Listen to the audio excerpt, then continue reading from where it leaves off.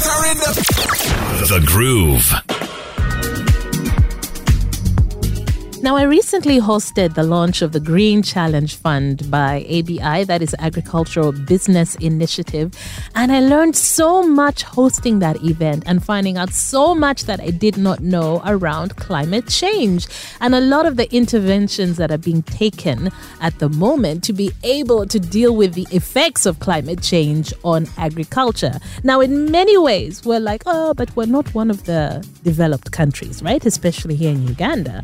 And when you think about, most people that are dealing with issues or the effects of climate change, you think it's other countries, more developed worlds, right? Countries out there. But the thing is, since 70% of our population relies on agriculture, the changes in weather patterns really do affect what we are doing here, right? So just hearing about coffee farmers and some of the interventions that they have come up with in time. There was a gentleman who talked about all these tools that are now in place, whether it's through apps or available, on your mobile phone, where before you decide to plant, for example, if you have your plot of land or you've set out your area where you are going to get into farming, you can actually test your soil. You can even test your water. So before you spend loads of money on an irrigation system, you have to look at the quality of water. Before you get into fish farming, for example, how is the water that is coming from this underground reserve or stream?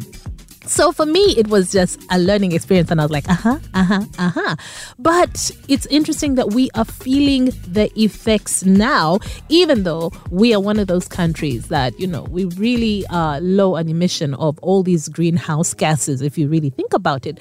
So when you see people coming up with different ways that they can also contribute to this fight and go green, it's impressive, especially when they are 18 years old. Now, a young man in Kenya has decided to put down his football for a moment and pick up a shovel to combat deforestation. Now, he wants Ronaldo, Messi to pay attention. He is a footballer, right? He's still an amateur footballer, but he wants their attention, not necessarily for his football skills, but for the ways that he is trying to go against climate change. And he's not the only one. There are very many other, notable athletes in the world that are adding their voices to this conversation. And at the end of the day, we all have to work together to find solutions, right?